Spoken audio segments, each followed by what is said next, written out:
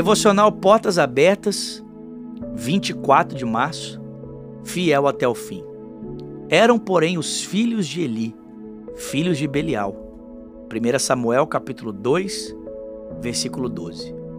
Belial significa inútil ou sem valor, do hebraico Beliahal, transmitindo a ideia de algo maligno, indigno, imprestável.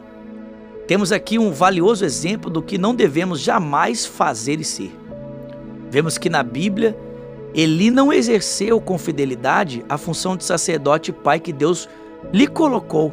Logo, ele foi infiel ao Senhor. Apesar de ter iniciado bem, investindo na vida do profeta Samuel, terminou mal. Como sempre falo, como termina é que se conta. Então que possamos terminar bem, sendo fiéis a Deus, tendo fé, temor e honra em nosso coração. E que essa seja o nosso legado para os nossos filhos. O pastor Amar sempre diz isso, né, gente? É como termina que se conta. E tão diferente aqui, né? Tão distinto de Eli e dos seus filhos, né? Eli vai terminar, gente, olha que cena triste. Esse homem vai terminar obeso, né? Nada contra a obesidade, mas a Bíblia descreve isso.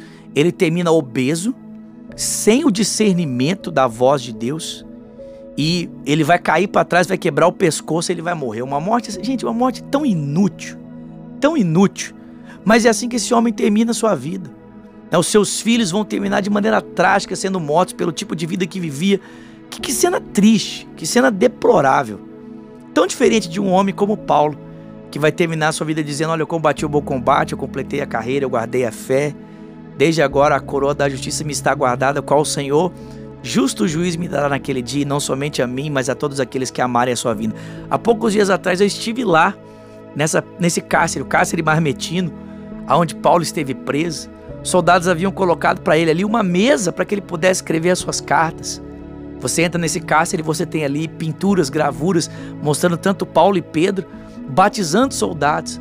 Um homem que estava ali, consciente que a sua morte poderia chegar ao tempo, a qualquer momento, né? A qualquer hora, né? O seu algoz poderia entrar e demandar da sua vida, mas termina a sua vida de uma forma tão linda, completando a carreira que ele havia começado.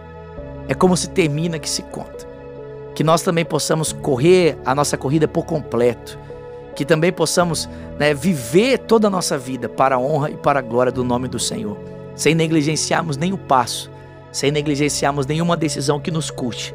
Para que toda a nossa vida seja dada àquele que é digno de tudo que temos e somos.